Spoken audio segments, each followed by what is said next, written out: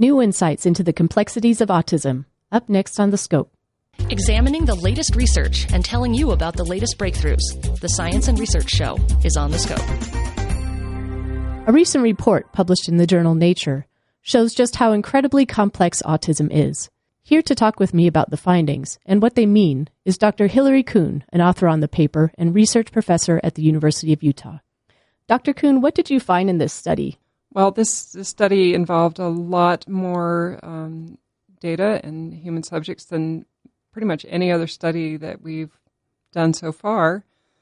In this study, we greatly increased our knowledge of genes with definitive evidence for association with autism risk. Now we're up to about 30 of those.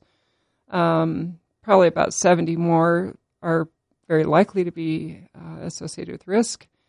But the other thing that we did was just to look at the number of occurrences of mutations in these genes. We can make an estimate that there are probably over 1,000 genes that are actually associated with risk. So many, many genes out there that we have not yet identified. I mean, this just shows how complicated autism is. Was that surprising to you? No, not at all. So when we started out doing this kind of work decades ago, people were hoping that this would be a disorder that was maybe a few genes. And then as studies progressed, it became, okay, maybe a dozen, and then maybe 20. And it's just, the more we study this, the more complicated it becomes, which isn't probably all that surprising, considering this is something that has to do with the brain, which is a very complicated organ. What implications do these findings have for genetic testing? Well, certainly genetic testing is hopefully something that will make early identification so that parents can get their kids into treatment earlier. Of course, the problem that a study like this brings about is that we know that there are many, many genes that wouldn't be on a genetic test because we simply don't know what they are yet.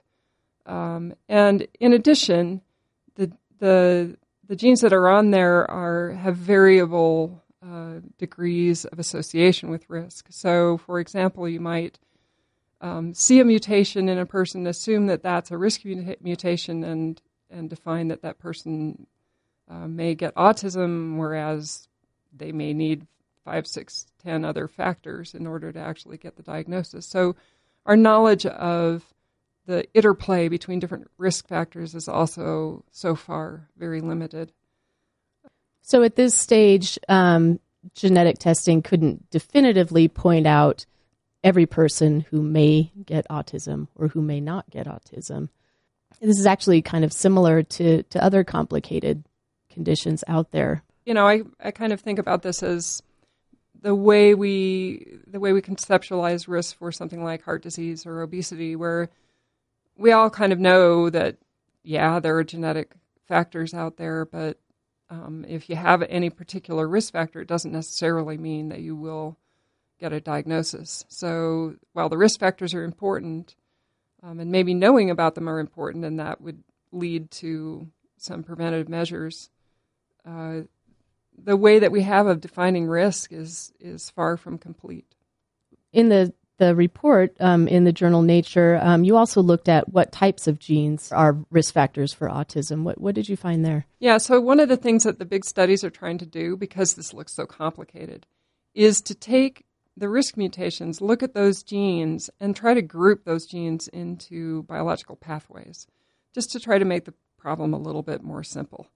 And one of the biological pathways that appears to be very important is genes that control synapses. So these are the communications that occur between nerve cells, and that certainly makes some intuitive sense. Another pathway where there's several genes involved is in genes that work to control expression genetic expression during development. So it's possible that, for example, if a child might have a mutation in one or more of these genes, that then they're more vulnerable, for example, to particular environmental environmental hits that might happen during development. So that's just a really interesting gene pathway to sort of be coming to the fore. So it brings up possibilities for studying all kinds of genetic environmental interactions. I think one thing that strikes me about those different classes of genes that are hit is that they all are sort of at a top of a cascade of effects. I mean, that if you impact how a synapse is made, or if you impact how genes are turned on or turned off, I mean, that's going to have a lot of consequences downstream of that. Right. So the other thing to keep in mind, though, again, is, okay, say you have a mutation that's in a synaptic pathway. The brain is amazingly complex in that there are a lot of compensatory mechanisms. So you might have some sort of defect, but as humans, we have many ways of sort of getting around those particular defects. So you're right.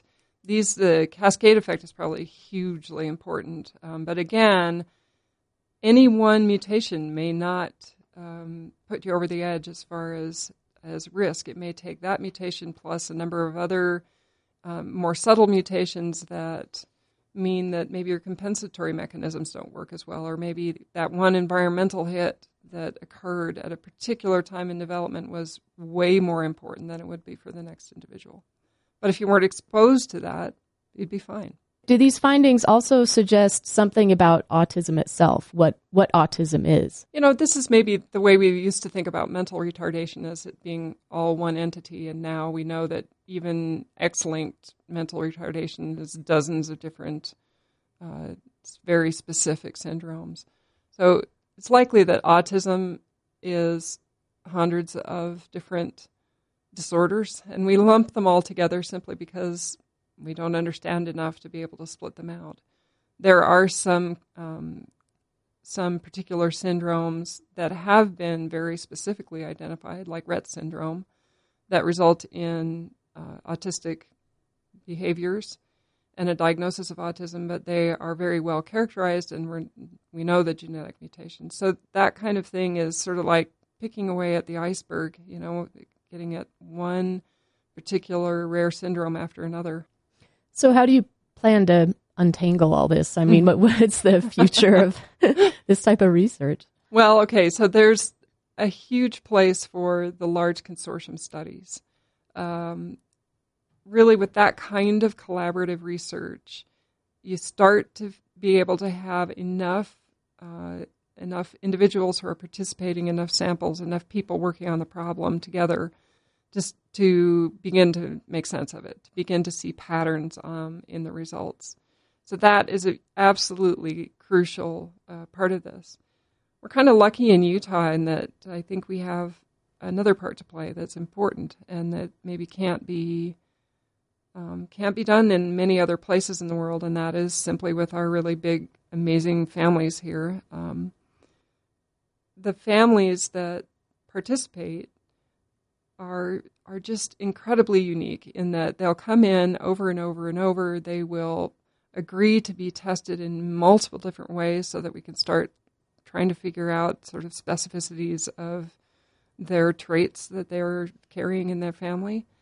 And because we have families with 3, 4, 5, sometimes 10 individuals in just one nuclear family, we can really see how these particular genetic mutations occur together with very specific traits and characteristics. We can look at their sort of historical information and try to figure out if there were any other environmental exposures. We can look at all of their medical history and try to figure out exactly what some of these mutations might mean. So something you just mentioned is the Autism Sequencing Consortium, and that you're part of that, and that's who published the paper. I actually find it really interesting that you're referred to as the Autism Sequencing Consortium instead of your individual names and institutions. You know, you bring up a really good point, which is, okay, so this is a collaboration of over, I think it's like 37 different institutions and hundreds of scientists working on this. And everybody in this consortium is so concerned with just making progress, scientific progress, much more concerned than their own careers or their own making their name in the world, right? So the authors actually agreed to simply list as the quote-unquote author of this paper, that being the consortium, and then give a link to a website that lists all the consortium members. It's a really nice thing to be able to see the evolution of scientific work going towards this very collaborative, collegial type of consortium where everybody's really working together to try to solve a very important problem. Interesting, informative, and all in the name of better health. This is the Scope Health Sciences Radio.